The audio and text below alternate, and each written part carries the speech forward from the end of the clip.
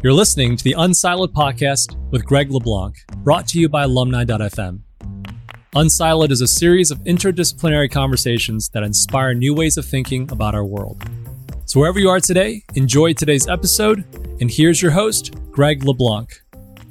Welcome to Unsiloed. This is Greg LeBlanc, and I'm here today with Matt Feeney, who is a political philosopher, a writer, and also the author of this book right here, Little Platoons, A Defense of Family in a Competitive Age. Now, Matt, look, you're a political philosopher, and in political philosophy, we're always focusing on things like human nature and the organization of society and the relationship between societies and individuals and how societies shape individuals and how individuals come together to create social units or little polises. I forget, what is it in Greek? Poles? Yeah. The plural suffix is, I'm not a Greek reader or speaker, but I think the plural suffix is oi, so I think it's poloi. Yeah, okay, I got to dust off that part of the memory. But in this book, you describe not only there's the virtue of family and the role of family in the broader society, but also I think you gently diagnose some of the pathologies that we're seeing in the world today, where the families have become enlisted in this kind of broader societal effort to create diligent and competitive and obedient individuals. I don't know if that's a fair description, that there's much more to the book, but I think that coming into this as a political philosopher, as opposed to being a sociologist or a psychologist, you offer a really unique perspective on what's happening to family life in the 21st century, particularly among the bourgeois families, how you describe the families that we see pushing strollers and competing to get into college around us. So it's a very personal story, and I think your interest was drawn to this primarily by your experience raising 3 children. Is that right? Or do you kind of go back, is your interest kind of flow back to your graduate school research? It's more like a handful of things came together. When I was asked by an editor friend who works at The New Yorker to write a piece about, this is in 2016, early 2016, I was asked to write a piece about some controversy that was building around a high school in suburban Philadelphia, where a principal was trying to bring down the level of competitive intensity at the school because it was fairly typical stuff. It was a time when you were hearing about suicide clusters in places like Silicon Valley from teenage kids, especially teenage kids in intensive, kind of super competitive high school environments. And so this principal wanted to tone down intensity at his school and just the atmosphere and culture of competition. And so I read about this, and people were making fun of it. And my first thing was to make fun of it too, because I feel like I'm all for academic rigor and that kind of thing. But as I thought about it, I thought, well, this guy's onto something. And then that's where it brought me to my kind of role as a father. My kids were all either just about to enter grade school or were in grade school at the time. And I just thought, oh, man, this is such a drag. I don't want the kinds of things that these families, that this principal is having to deal with, the kinds of things that they were throwing themselves into, and the kind of the way that they viewed their role and their function as families was just such a bummer to me. I just thought, I don't want to submit my family to a competitive system. I want my children to learn, and I want them to become serious students, but I don't want that to be done for this kind of contingent reason of entering and optimizing themselves for this competition. And I just thought that it was soul-sucking. I was very attracted to the idea of my family life, and I lived my life as a parent, conducting my family life as, in a way, a sort of refuge from reductive, dehumanizing forces outside our home. If I want my kids to compete, everybody has to compete now. If everyone's competing, if you don't compete, then you're screwed. Your kids are going to be on the bottom of the barrel. I had been trying not to think about this stuff, and then I was joking about it on Twitter, and my editor asked me if I wanted to write a piece on it, and then that kind of required me to think systematically about it. And it just required me to confront what a bummer it is that this is what's, for a lot of people, these kinds of forces enter into their calculations as parents and really reform people's conception of what their role is, what the role of family is, and what the role of parents is. And so in doing that, it brought me to, as we were speaking of before we started recording, I had this idea of the family informed in a certain way by my kind of study of Kant and Kant's kind of theory of culture, of a kind of aesthetic culture as a kind of redoubt, a refuge from the kind of reductive forces of economic life, and just a place where the kind of rules of temporality and the rules of meaning are different than they are out in the other world. And I thought that, so I viewed family life as a kind of an analogy to this idea of aesthetic culture in Kant. That was the origin, I could say, the normative origins of my understanding of this. And I thought, on one hand, that sounds a little bit high-flown and philosophical, but on the other hand, I feel like it's a fairly intuitive conception of a family life in a different way. This is the idea of the family as kind of title of Christopher Lash's book, A Haven in a Heartless World. The idea of family as this encircled other domain that has its own rules and that is a kind of zone of a kind of freedom from these outside forces. And so that was the original way in which confronting this issue made me formulate my sense of what family was for and what its virtues were. But then, interestingly, there's a certain sense in which, in the middle of kind of writing this piece, my conception of this relationship turned from being simply like in this kind of negative freedom mode of the family as a space of protection against these outside forces. And I realized that in this particular regime that we're living in now, family gets refigured to become this kind of productive force where families are, in order to compete with each other, undertake all these kind of optimizing strategies. And on the other side of these efforts are these institutions which absorb and grow from the efforts that these families are putting out. In the article that I wrote, the thing that I ended up focusing on, and it really is the ultimate focus of my book, was the college admissions process and the college admissions bureaucracy and the way in which the efforts of families, and at this point, high schoolers and ambitious teenagers, the way in which their competitive attitude toward each other spurs to a kind of willingness to work on their application cells, and the way in which this competition seeds just tremendous amounts of moral and cultural and psychological power to these institutions, to the personnel of these selective admissions bureaucracies. And people don't really stop to think about just how much power, really direct, intimate power, the personnel of college admissions, especially selective college admissions bureaucracies, have over the kind of inner self-conceptions of teenagers. And I thought this is a real powerful and disturbing example of the political relationship between families and institutions such as the admissions bureaucracy, which in this competitive regime end up taking on almost a kind of quasi-sovereign leverage over their subjects. That is to say, there's no exit, really. There's no option for exit. You pretty much have to play the game according to the rules that they set.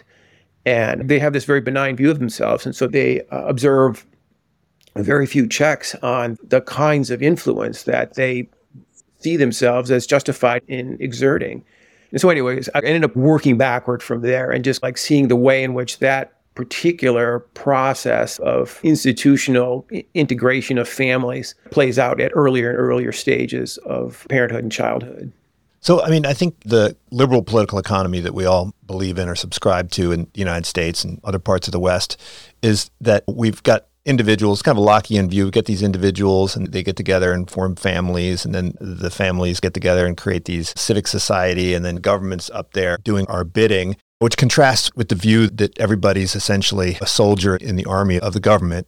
If you think about Nazi Germany, where it's like, hey, the family is there to manufacture soldiers for the army. It's just an extension of the state. And so we tend to believe that this liberal idea is the world we live in, but we're blind to the ways in which we're obeying things that are more or less beyond our control. A lot of people point to the market and how the market has this impact on us. You have a chapter where you talk about how all of us are becoming kind of, we're automatons with engineered machine engagement, right? You're talking about how kids become slaves to their devices. But it's also this marketplace for college admissions. And it is a market, and no one forces anybody to go to college. But I think if you want to succeed and you want to achieve any kind of status, then you have to go to college in today's world, and you feel like you have to go to the best college that you can get into. Is this argument part of a broader argument about how the autonomy that we think we have as individuals and family is something of an illusion, and that we're really marching to pressures in the way that Foucault describes in our society? Yeah, I would say that there's a way of taking this argument about the unfreedom that coincides with the kind of market liberality. And at least in the book, I tend to shy away from a broader structural explanation, kind of say Marxist, I say theory of ideology or something like that, or explaining the ways in which we're not as free as liberal economic theory would say we are, and focus instead on the particular institutions that, that in historical time have evolved, not just the institutions like the college admissions process and other things, but also the behaviors themselves that have evolved in relation to specific changes in the economy. So latently, there is this possibility that in a world of economic freedom, we can work ourselves into a condition of unfreedom in various ways. But the story that I tell is that there's a particular kind of historical development, which is to say that the development of the knowledge economy, the retreat of unionized blue-collar jobs, things like that, where the salience of a college degree increased dramatically. I'm not an economist, and so you might quibble with my claims about the economic changes, but one of the things that seems to have happened is this became a kind of mantra in our society, is that parents absorbed this message, and the most far-seeing parents, the parents with the greatest sense of agency, took it upon themselves to change how they started raising their kids. And I'm speaking about a time, the data converged to say that this started to happen really in the early 1990s, where, first of all, the messaging about the economy was much more about going to college. Public policy, the Clinton administration very much was oriented toward kind of maximizing the number of kids who went to college. And it was largely a response to the changes in the economy, where it said, well, pretty much you got to go to college now because you can't have a middle-class life if you're trying to work from a high school diploma. And so these are the material and public policy inputs of this process, which then going to get channeled through the minds and stratagems of anxious parents. And as I describe it, it becomes a feedback loop. So you end up creating a unfreedom that I talk about consists in this kind of Hobbesian feedback loop of anxiety and fear and competitive adaptation that families undertake. So that's one aspect of it. That's one kind of like dimension of the unfreedom, in that we find ourselves in this collective action problem where we're just all responding to cues from each other, which essentially amplify the signals that we're getting from politicians and from the economy, and amplify it within the circuits of the feedback loop, within the social system, in a way that makes it perhaps at once a kind of an exaggerated depiction of reality, but on the other hand, a depiction of reality that we have to observe as real because other parents are doing it. So everybody is absorbing this fear message and adapting in a way to competitively hone their kids according to it. Then even if the fear message is in an original sense an exaggeration, it ends up becoming the reality that we have to calculate by. And so in that way, that is a kind of dimension of unfreedom, this kind of Hobbesian state of fear, of state of war, of state of nature. But then the other side of it is the way that institutions evolve to dictate terms of entry to the various stages of this competition. Again, if there's no exit, if you feel like you have to participate in this system, then these institutions take on a kind of quasi-sovereign status in your life. You can't, without at least perception that you're paying a rather substantial cost to exit from this, you have to basically do what these institutions tell you to do. That is another kind of a glitch in the system of liberal freedom, where at a certain point in which a kind of competitive mindset becomes a system in which everyone operates, then the nature of your agency within that system changes.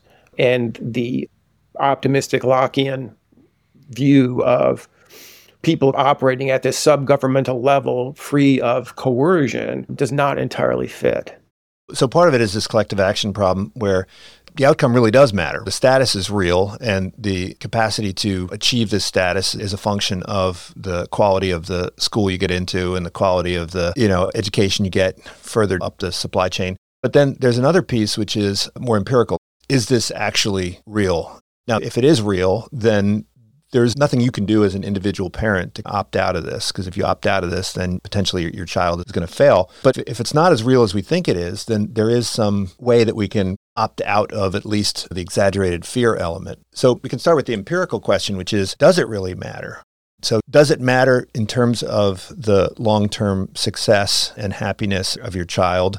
Does it matter what school they get into, right? What college they get into, what high school they get into, what nursing, what daycare they get into, right? At the end of the day, does it matter? Does each step along the way? You mentioned in the book about even parents-to-be starting to fret over what daycare their kid gets into because they think that's going to impact what private school they get into and how well they do, and then what college they get into. And ultimately, presumably, the parents are not just, that's not where the concern ends. They're really interested in the happiness and prosperity of their kids and grandkids. So does it matter as much as people think it does? I think it's an empirical question, right?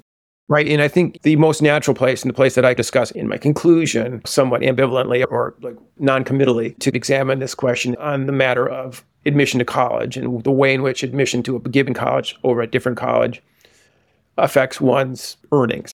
I've not seen studies that attempt to measure the life success or happiness or virtue of the other of people, depending on how they conduct this stuff. So instead, it's about how much money your kid makes when he graduates from Harvard rather than from the University of Michigan or whatever. And Kruger, the late economist, generated a couple of studies that were fairly skeptical of the idea that where you go to college is really important. I take a great deal of heart from these studies because the lesson from these studies seems to be who your kid is matters more than what college they go to. Yes, kids from high-ranked colleges make more money than kids from lower-ranked colleges, but if you actually look at the incomes of kids who could have gone either place, it's a wash. It's more of a selection effect than a treatment effect. Selection effect. There's another study that compared kids who were right at the cutoff line for acceptance into flagship universities nationwide or flagship universities. It was in Texas, but showed basically this arbitrary 1-point cutoff line for the first A and SAT score to get into a flagship university. The kids who went to flagship universities did, in fact, make more money than the kids who went to the less highly ranked state universities with more or less identical qualifications. In the empirical literature, there's a complication of the story that Kruger et al. Tell. And so I don't have a definitive answer to the question. Basically, it becomes a kind of pragmatic question about how important this stuff is to you. And I end up saying something like, well, if it's really that important to you, then you should act as if Kruger's right. Act as if Kruger's the one who's telling the true tale about how much this competitive stuff at this stage of your kid's life, how much that matters. Ultimately, I don't really come down on one side of the issue or another. But one of the other things I point to is the idea that maybe there's a way of, even within the parameters that this competition sets for us, to try to elbow out as much freedom from the more paralyzing types of competitive constraint that we find ourselves under. I speak because I didn't go to a great school. I went to Central Michigan University. I was a screw-up in high school. I was a jock and a screw-up in high school, and I remember those years fondly. But at the same time, I can't say that I would have done better in life if I had actually taken my education seriously, starting at some point before when I entered a PhD program. So I have a kind of an odd perspective on this, because I really do have a kind of fond idea of family as a site of the kind of purposeless, useless pleasures of just goofing off and retreating from this stuff. And so when I engage with the empirical literature, I have a strong bias to believe the parts of it that tell the story I want, which is to say that the story where it says your kid is your kid. You have a job as a parent to cultivate your child's virtues and abilities, but that there's a point at which optimizing that kid is an injury to that spiritual integrity and autonomy. And so that's the kind of normative, sentimental disposition I bring to the whole thing, is to wish for or to seek as much latitude within the constraints that this system imposes on us as possible. It's interesting that income is the dependent variable that people obsess on. Is that just because it's easy to measure? I mean, look, I'm much more aware of the business school rankings. And in the business school rankings, income is first and foremost. Like, that's the number one thing that they use in evaluating all of these different business schools. And it seems puzzling that is now also the way in which we evaluate undergraduate institutions. It's an unstated premise that's the only thing that matters. Now, maybe it's just the only thing that we can measure. So I don't think that we could evaluate the graduates of these different schools on things like virtue. I've had conversations, for instance, with the admissions people at my university, my business school, and try to figure out, okay, what should we be optimizing for on admissions? And do we want people who make the biggest impact on the world? Or do we want people who make the most money in the world? Do we want people who donate the most money to the school? What is it that we're trying to optimize for? And even though we talk a lot about values and virtues and so forth, at the end of the day, those things disappear and drop out because you can't measure them. This is one of the dilemmas of the entire thing, especially the admissions part of it, that when you do try to select or optimize for these other things, I talk about that, the old Harvard admissions guy, that when you do try to optimize for these other virtues in a regime in which the selection procedure is known, these selection criteria are known outside, they're known among your pool of applicants, your selection criterion becomes a kind of treatment influence, right? That kids come to knowing the virtues that the school is looking for. They try to inhabit those virtues and become the people that the admissions department is looking for. It's a real dilemma. So it's really hard to humanize this process at this level of competition without turning it into just another kind of competition. And that's my hugest overriding complaint about the admissions process, is the way in which there is a problem with the reductive character of this. You're saying the problem is with competition in general. In India, for instance, everything boils down to a standardized test, and that's it. And so kids will basically spend their entire childhood just trying to figure out how to do well on these standardized tests. And I think a lot of us in the United States would look at that and say, oh, that's terrible, right? The kids' lives are ruined because they're spending all this time memorizing all this stuff, and they're not having rich and flourishing childhoods. So we're going to select for other things. And do you run your own NGO or that kind of thing? And it's not clear that that makes the childhoods any better, right? Because then people are competing along those other dimensions. And is it just the nature? Is it just the fact that it is going to be competitive? The fact that there's a scarce thing that people are going to be fighting over that inherently is going to flow back in and redirect our efforts towards things that are competitive as opposed to good in and of themselves against some objective, non-competitive metric? There does seem to be a kind of trade-off between a kind of resigned sociology of this stuff. You think of European countries where educational tracking happens much earlier. And so for the kids who are going into the university track, the last stages of their academic life are not filled with this. They've been told they're going to university. And so the salience of which university you go to in places like Germany, France, it's different, but it's not that great. The same as in Canada, that there's different ways in which the selection process for the university takes on a lot less significance than it does here.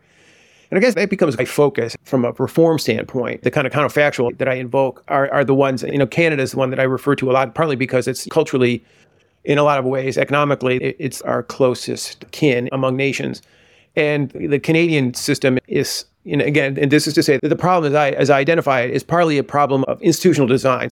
So yes, it's going to be competitive in a lot of different ways everywhere, especially in this economy and stuff. But the institutional design of American education seems to create a particularly far-reaching and articulated set of kind of disciplinary prompts for families and kids to agree to and to conform with, where you have a system in which it's all about a test, right? And so that's one kind of deformity that's inflicted upon a childhood by a particular competitive system. Whereas in the U.S., it is about not just, there's still the test, although decreasingly so for reasons that are not as healthy, I think, as a lot of us like to think. But there's all these other things and what's disturbing about these other things is the way in which they end up supplanting parents, the ethical role of parents in the formation of their kids with this bureaucratic process in which the selection personnel send out into the world of families a set of criteria, a set of essentially character traits that they like. And then you see kids performing to embody and inhabit these character, to make themselves into the kinds of people that the admissions departments like. And I just feel like that is, from a political standpoint, that's an exercise of coercive power, intimate coercive power, that is really disturbing to me. You have this articulation of these procedures in a way that kind of reaches down into the cells and souls of teenagers. That's a kind of disturbing, illiberal, to me, it's fundamentally illiberal relationship that is established between young people. I grew up during the Cold War, and for me, the textbook illiberality of communism was something like Soviet psychiatry. The idea that somehow that the sovereign had access to the inner contents of your psyche and could dictate particular kinds of personality traits that it preferred and penalize the ones that it didn't prefer, and establish procedures of psychiatry to create the one and to minimize the other. And so the idea that the power was intentionally working inside the psyches of citizens was something that seemed to me to be just a kind of textbook kind of modern tyranny. And I don't want to be overdramatic and say that the admissions departments are doing Soviet psychiatry, but the moral reach of their procedures seems similar to me. And it just seems like the inner lives of kids should be off limits to bureaucrats, as far as I'm concerned. So that is the kind of the bargain that we've made, right? To have the kinds of institutions that set up these selection procedures. We don't have a single test, but we do have like 8,000 private schools which compete with each other and with, among other things, the virtue seeking of their admissions procedures. And it has some really dark consequences as I see it. Well, I think you have an analogy, which is like social media, right? For kids, when they are creating a social media profile, maybe on Instagram or whatever, people talk about it as self-expression or empowerment. But you point out that the power really lies in the audience. Ultimately, what they're going to be trying to do is satisfy their audience and seek out positive feedback and positive reinforcement. And so ultimately, by putting themselves out there, they're essentially, I don't want to say enslaving themselves to the preferences of their customers. And parents are essentially in the business of producing a product that is in demand by these universities. Now, would this be less of a problem if there was more heterogeneity among what these different schools were looking for? If that were the case, then you could choose which market segment you want to target with your product, right? Things that you're producing out of your factory, so that if you're somebody who likes to make artisanal bread that's ethically sourced, there's going to be a demand for that here in Berkeley. Maybe not so much in Iowa, but you could decide what you want your kids to look like and be sure that there would be some place where they would be able to find a home at a university. So is the problem really that there's this almost lockstep conformity among admission directors, all of whom are chasing after the same uniform hierarchical ranking that is imposed on them by U.S. News or whoever? Right. This is the other complication of the liberal economic story with regard to U.S. institutions is that, so on one hand, you think, well, we got all these colleges. There should be this kind of competition where you would be able to find your niche. And I don't want to say that there's not the possibility of that, because at the margins, there's a fair amount of variety, but it's largely colleges that operate outside the main kind of prestige hierarchy. And you have to say that you're rolling the dice in that, right? So you want to send your kid to artisanal bread school or whatever. What if the artisanal bread market tanks? What's your kid trained for? So if you're going to have this kind of super specialized, you're going to go through the college process, but make it a super specialized thing, then you really better hope that there's going to be a life for people who study those things when they graduate. The school I went to had a big broadcasting and media arts department, broadcasting and TV. And the number of kids, it was very attractive. You're 19 years old, 18 years old, and you're like, well, I want to major in broadcasting. I want to be, this is in Michigan. This is not like suburban elite people, but I want to be a DJ or something. Really, people thought they entered college thinking they were going to study to be a radio DJ. And so few kids got those jobs. They ended up or virtually no one. I know one guy who got a super marginal AM radio news job, but for the most part, it was just a fool's errand to try to do that stuff. And so that's a kind of concern that in an economy like the US, when you're outside the main competitive system, you seek these niche opportunities, and it's kind of cool, and it's great if you can link up. But for the most part, I think that a lot of parents would think that's a risky proposition to try to do that. So they go the main route. But the problem with that, and America has 3,000 four-year colleges and some hundreds of selective colleges and universities. But I talk about this, and I imagine you're familiar with this research too, on institutional isomorphism, this idea that institutions, because they're kind of competing with each other, they're all competing within the same kind of currency of status. And there's a strong tendency among these institutions to end up resembling each other. So you can't simultaneously signal viability within the competitive system and some serious institutional idiosyncrasy. If you act like you're too unique, then you're going to be weird within the competitive framework, within the status framework of the institutions, which act a lot like the status framework of the applicants themselves. So there's a strong tendency toward homogeneity. There's just a powerful institutional tendency toward homogeneity just in general, but especially in a market like the U.S. college market that is so stitched together via these rankings. So it ends up being like a single thing. That's how I conceive it. The college apparatus confronts the high schooler as like one selection according to the kind of school choice model or the neoliberal economics model. This abundance of institutions should yield an abundance of choice. But in fact, that choice is an illusion. And the illusory nature of that choice, the fact that the students are all competing against each other, the colleges are all competing against each other in a perpetually desperate position, right? They're always trying to preserve their status. But it also gives them a fairly powerful leverage over students. And so there's the kind of neoliberal economic model applied to the abundance of American institutions that are supposed to be competing with each other does not really pay off in terms of the consumer and a real variety of choice. So maybe we can talk a bit about how this kind of flows backwards, because I certainly started thinking about colleges when I was 13, 14, whatever, but I think most of my colleagues didn't start thinking about it until they were 17 or whatever. But I think you make the point that it's almost before you even start thinking about having children, you start thinking about this, and it flows back to things like competitive sports and competitive resume building and competitive daycare and so forth. And you point out, and I think lots of people have been pointing this out, that the amount of parenting that goes on is higher than it's pretty much ever been in human history. And the amount of time we spend with our kids and helping them with their homework or whatever has gone through the roof. I grew up in the 70s, so my parents were pretty much completely, hands off, see them at dinner, and that was about it. And they would drop me off at soccer practice, and if I was lucky, they might pick me up, but I don't think they watched too many games and certainly didn't watch practice. And what's the net impact on kids? What's the impact on parents of this hyper-competitiveness? I suppose in my book, I leave a lot of this stuff unstated, but implied. So there's this stories of fragile kids who kind of struggle to achieve independence, anxious parents, parents who can't let go. I think you had this one story where the parents were showing up for lunch in schools. I had never heard this. I was shocked, but one time there was a parent that showed up for the PhD admissions interview and sat through the PhD admissions interview here at Berkeley. I was amazed. I've never heard of such a thing. But showing up for school lunches, that's another first. I hadn't heard of that. That's over the top. There's a story I tell about how parents become convinced this is another way in which the signal, you just start with just a minimal signal of parenting efficacy, something that comes in and you think, well, that's what I got to do. So the signal comes in that parental involvement is super important for academic success.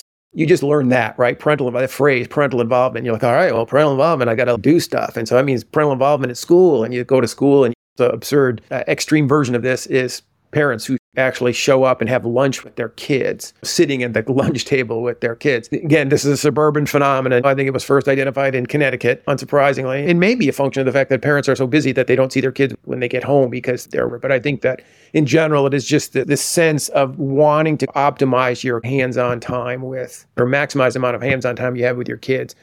And combined with this ideology of parental involvement, which, as I treat it in my chapter, is a lot more complicated story than we think. Yeah, so the effect on parents really is this sense that there's always something that you should be doing. There's always, my kid is just sitting there. He's not doing math flashcards. Why is my kid doing math flashcards?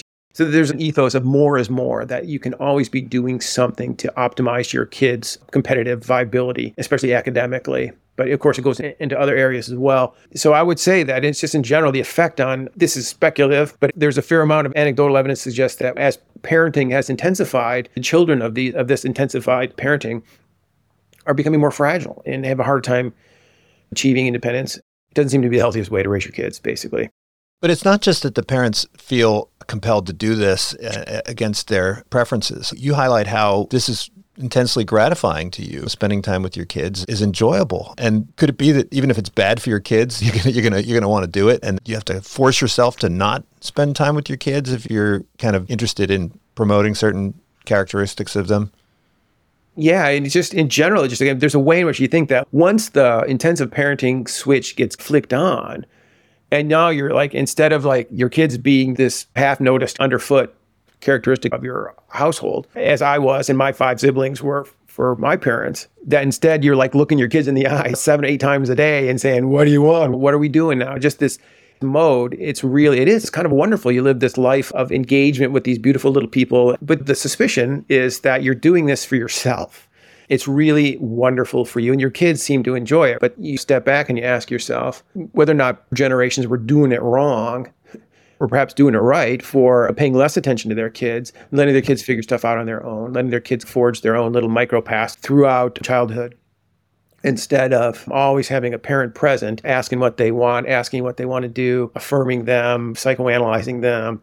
So I question that. At the same time, it's really, once that switch gets flicked on and you are an attentive parent, it's a pretty intoxicating way to live your life, to just be constantly 6 inches away from the face of a beautiful child you love more than anything in the world. So is that good? Is that like healthy parenting? Like, I'm exaggerating here. I don't actually spend that much time 6 inches from my kids' faces, but is it healthy to be that kind of like up in your kids' stuff? I think that it may not be.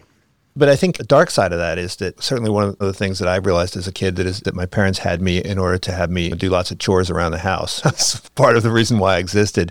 And I think now kids probably grow up thinking that part of the reason why they're created is to give their parents some meaning and some happiness. And presumably that puts also a lot of pressure on them to satisfy what their parents are looking for. And maybe a corollary to that is that a lot of this competition that you're talking about is not so much parental desire to see their kids succeed as much as it is parental desire to achieve some status relative to other parents. And you talk about how when you go out into public with your children, you're acutely aware of the other parents observing you and how you behave with your children, that you don't own them, that you're a custodian, and the community is policing you, right? Now, obviously, we want the community to police you in case you engage in some serious child abuse. But I think certainly where you and I live, we live in a community where that kind of judgment can be oppressive in some ways. I think certainly here in Berkeley, if in the last 2 years, if you walk around with your kid and your kid's not wearing a mask, you're going to get some evil eye from some neighbors and so forth, that you're engaging in some form of child abuse.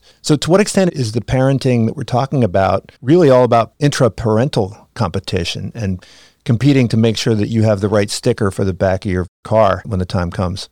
I think that's a kind of fundamental issue. So there's a chapter I have called Parenting in Public, in which when I wrote that chapter, I wrote it as kind of a lark. I thought it was funny just to examine the social signaling that goes on among parents. And it's not really to belittle that process, because I think it's entirely natural. We're status conscious animals. So it's just irreducible part of our kind of psychic makeup is to worry about how we look to other people. And in a way, that's a very pro-social disposition. But the historical quirk that I introduce in this chapter is the fact that at a certain point, and this kind of what we were talking about before, at a certain point, parents started attending public life with their children a lot more than they used to. And not just as toddlers or whatever, but as grade school. I spent my grade school years by myself and with my friends out in the, on the streets of Detroit. But my kids, as grade schoolers, they were always with me. And so there's a way in which the natural social system of status awareness among parents would take on a more intense meaning and force among those parents when they're out with their kids. And all of a sudden, we're not only are our kids out, but we're out with them. And not only are we out, but we're out with our kids. And people can see us, how our kids are comporting themselves and how we are parenting them. And seeing other parents do that, you can't but reflect on how you're seen doing it for yourself. And so there's a way in which that kind of social circuitry of parental comparison gets intensified simply because, as a parenting culture, we're simply out in the world with our kids a lot more than parents used to be. And so you find yourself in that kind of mode of anxious self-assessment about how you look to other people because you're entirely aware that you're judging them or their behavior is visible to you in a way.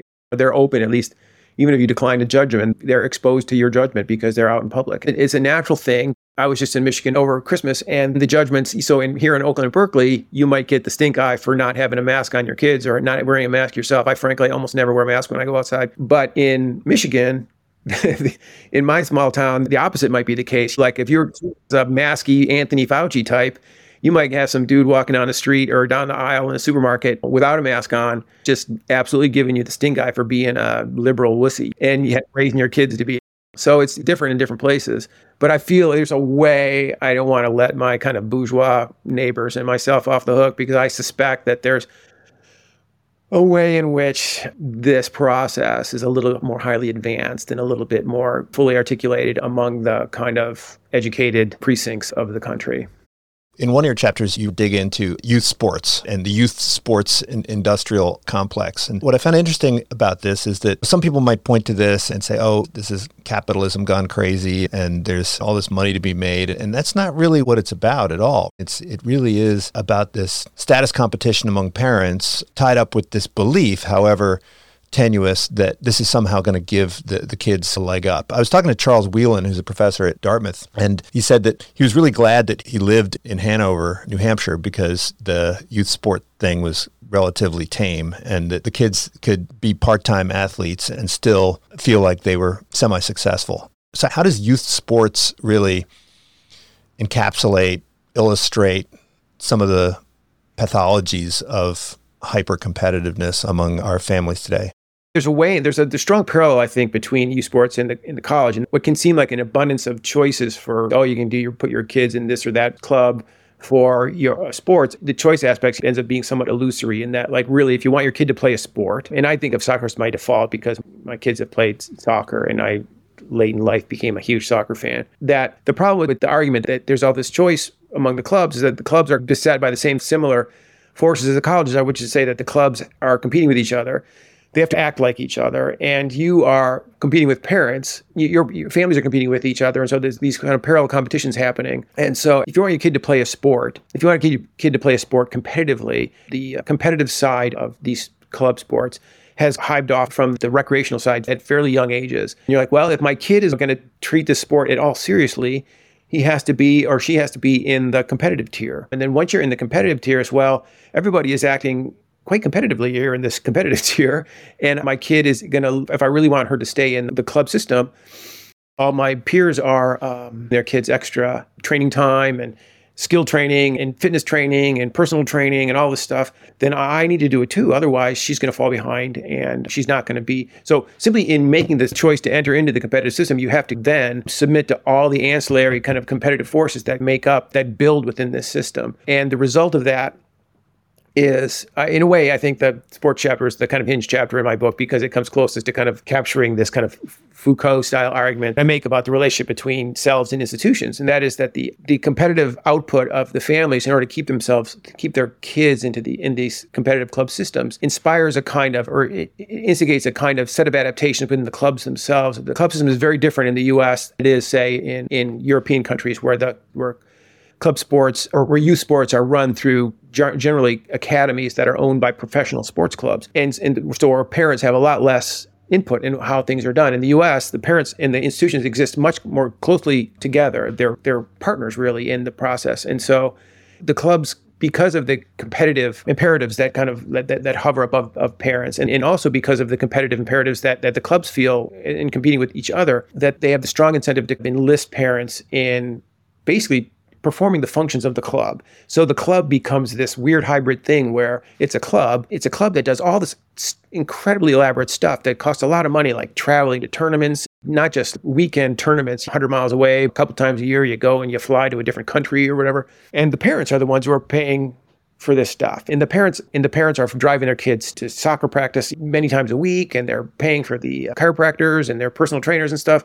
And so it's this weird thing where you have a club system which requires a particular degree of athletic competitive fitness among their athletes, but this competitive fitness is seen to not by the club but by the parents. So anyway, it creates this kind of hybrid thing, and I kind of just find it just fascinating the way in which it illustrates a kind of Foucauldian process as I see it, where you talked about self-expression earlier, and the way in which technology companies make use of our self-expression. Our self-expression ends up being fuel for a particular institutional system.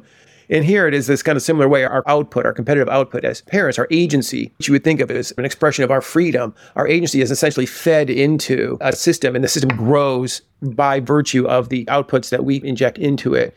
In this case, all of these kind of parental efforts, these competitive efforts that parents do. And so you end up with this weird hybrid system where the family is part family and part club, and the club is part club and part family. So this just becomes almost a total degree of entwinement between the functions of the two bodies. And one just became very kind of interesting process for me to reflect on. But also, as you said, it also pushes back against the argument that kind of the more familiar and I think lazy argument that people tend to make that, well, the problem with youth sports is that kind of is money, that money is a problem, but it's not a problem in the way that people tend to say. They tend to put it in terms of, well, the parents are duped by some apparatus of ideology to throw their money into this system. But that's not really. So in other words, the parents' agency is suppressed or deformed by a kind of advertising magic that the youth sports industrial complex kind of inflicts upon them. And I just think that this is not really a very sound description of what's happening. The parents are not passive agents of ideology or passive victims of ideology. They're much more kind of active agents of a kind of competitive process that extracts and incites their competitive output, and it turns it into the use of an elaborate kind of institutional system. And in doing so, it kind of redefines family life in institutional terms.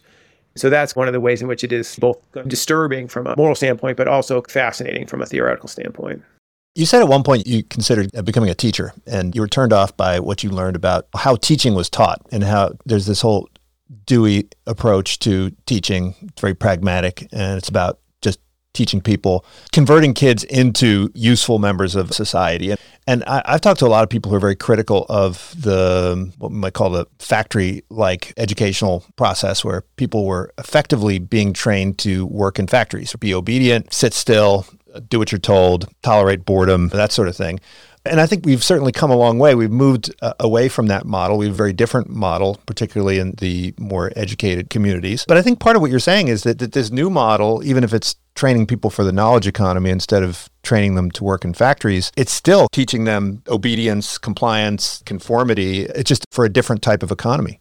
I think this is like kind of Foucault thing, right? Where there's a kind of subtraction of overt coercion. You go then look for, well, where did that power go? What did it turn itself into? And in this case, it seems like it's turned from it being simply a prescriptive process where kids are assigned social roles and trained to conform to those social roles. Instead, the imperatives become softer, subtler, more psychological and moral. And so on one hand, you have a process where the external influences of college create a need to turn education into this functional, this thing to rob education of its kind of inherent purpose. But then you also have within the schools themselves, this is a way in which, so the industrial model of Deweyism has maybe not as overt as it used to be, but nonetheless, the idea that somehow or another teaching of students has to have a strong element of social training it's at least as powerful now. You just see it in schools where there's a kind of, part of it is in the US, we talk a good game about, valuing education, but on the other hand, we're quite impatient about what those damn teachers are doing and all that stupid stuff and useless stuff or whatever that's being taught in the schools. And so schools are in this constant kind of battle to legitimize themselves to their constituents. And one of the ways in which they do that is to claim a kind of social relevance for what's happening within the classroom. And in this imperative to prove yourself and to show your value is in a certain way very much like within the Deweyan kind of tradition of educational thinking, even if the details have changed some. And it is really hard in American context, I think, to take something like education and grant it a kind of autonomy from the pressing functions of everyday life and to allow it to have its own internal logic. Everything has to be made to pay off in the long run, either in economic terms or in terms of social harmony or social adjustment of your children. And so it's an ongoing problem in this country. My book is a story about the way that American things that once were virtues or that has a kind of virtuous element to them get at a certain level of kind of institutional saturation, get turned into something that's a little bit nefarious. And so in the US, our practical streak, which is in certain ways quite virtuous, gets turned on institutions that I think ideally would enjoy a certain distance from the practical exigencies of economy and social adjustment and things like that. Mm-hmm. Schools are one. I would say things like the art world and things like that are another area in which it's very hard on America to simply have things be for themselves rather than for some larger social function. I like to think that within every good book that describes the world, there's contained within it some advice on how to live your life. And I think there is buried in your book some advice for parents. And the book is called The Defensive Family in a Competitive Age. And I want to, what do you mean by that, a defensive family? Because I know some folks that have decided to check out of the whole competitive regime, homeschool their kids and move out to a farm and so forth. And it seems to me that kind of isolation or that kind of family atomism is not a solution. It seems very unnatural, right? The whole idea of a nuclear family as the primary entity without a broader community, without sharing the raising of children with others, seems like a very modern and awkward and unnatural invention. So how do you strike this balance? How do you, as a parent in today's world, how do you opt out of the competitive pathologies without basically destroying your children's capacity to succeed in this world? Yeah, it's a dilemma, and I swear off offering authoritative advice in my conclusion. At the same time, the people that you talk about as opting out, I have to say, there's a way in which I find it personally attractive. Like, it'd be nice to do that kind of stuff. The institutions that I feel like obliged to submit my family to, I'm not particularly fond of. I can't do that, partly because I'm married to somebody who's more peaceable regarding her social surroundings than I am. She doesn't want to homeschool her kids, anything like that. Not because she's lazy, she's extremely energetic, but because she just doesn't like the posture of opposition that is expressed in that and doesn't want to live in that of antagonism with her outside world. Now, it's the case, though, that like this idea of the nuclear family, at least in its kind of ideological origins, and also its sociological origins in the Industrial Revolution, the idea that the family was a kind of refuge from the outside world. To me, I always thought, well, you're right. Taken to an extreme, it is a kind of unhealthy development, but it's always seemed to be an intuitively reasonable response to what was happening at the time. So the outside world did get kind of ugly, right? You're not living on farms anymore. People are living in these mass cities they're dirty and beset by these kind of new industrial forces, and the kind of sacred aspects of life seem to be getting smaller and smaller. And it would make sense that people would then turn their attention to you have this one thing, these intimate relationships within the home. So I've always been attracted to the idea of a family as a kind of critical node within the kind of larger field of social relations, something akin to a kind of aesthetic culture of opposition. And so there's a way in which I'm attracted to this idea of opting out, of simply not participating, of not really drawing the circle around my family, even as I can't practically do it with my own family. But on the other hand, I agree, it's entirely impractical. You can do it, but that's just a way of bailing out. It's like quitting the public school system. There's still going to be a public school system that would be better if it were better rather than worse. And your familial bailing out from it does not help that. And so the individualized, and I think that sometimes when I talk to conservative interlocutors, they're attracted to this kind of Benedict option of simply departing from society. I'm not really interested in that. I feel like that doesn't help any. That helps a very small number of people, assuming you can make it work. Because I feel like people can make it work because homeschooling actually can be it ends up being a good competitive strategy for a certain tier of people. So there's a way in which you're virtuously opting out in order to compete better. In a way, it kind of taints the whole retreat. So I feel like this is the point in the book where I simply throw up my hands and say, well, it would be better if we had a better society. It would be better if we had a society where the need to compete is weaker, where you don't feel like the stakes of failure are so great. And that is the kind of reformist model that I ultimately arrive at. I talk myself into, after a long time of flirting with various types of kind of classical liberalism over my kind of intellectual life, I've somehow talked myself into being a soft social democrat when it comes to this stuff, that the solutions that you refer to are not really individual solutions, a kind of a hyper-atomizing of individual families, but rather you achieve the good aspects of family privacy and the intimacy better when families don't feel like they have to compete so hard in the outside world, that the autonomy of family life is maybe served by a less atomized society. So this is, in a way, given my kind of intellectual background, I find myself in my deviations from my original influences. I find myself constantly arguing with conservatives and libertarians about this stuff, where the freedom that they vaunt, the freedom that they identify with American civil society is less free than they think it is. And that perhaps there are freedom maximizing or freedom public policies that we would do that would in fact be not liberal or libertarian, but more like social democratic, and that the family autonomy that would be better served in a society in which we did not feel like we had to compete so hard. Well, Matt, this has been great. Little Platoons, Defense Family in a Competitive Age. Check it out. I hope to hear more from you. I hope you can elaborate on these themes and expand on them. So look forward to that. Great chatting with you. Hopefully we can chat in person sometime soon. Yeah, for sure. Thank you for tuning in to the Unsiloed podcast. If you enjoyed today's episode, please give us a 5-star rating and review. To listen to other episodes, please visit our website at www.unsiloedpodcast.com.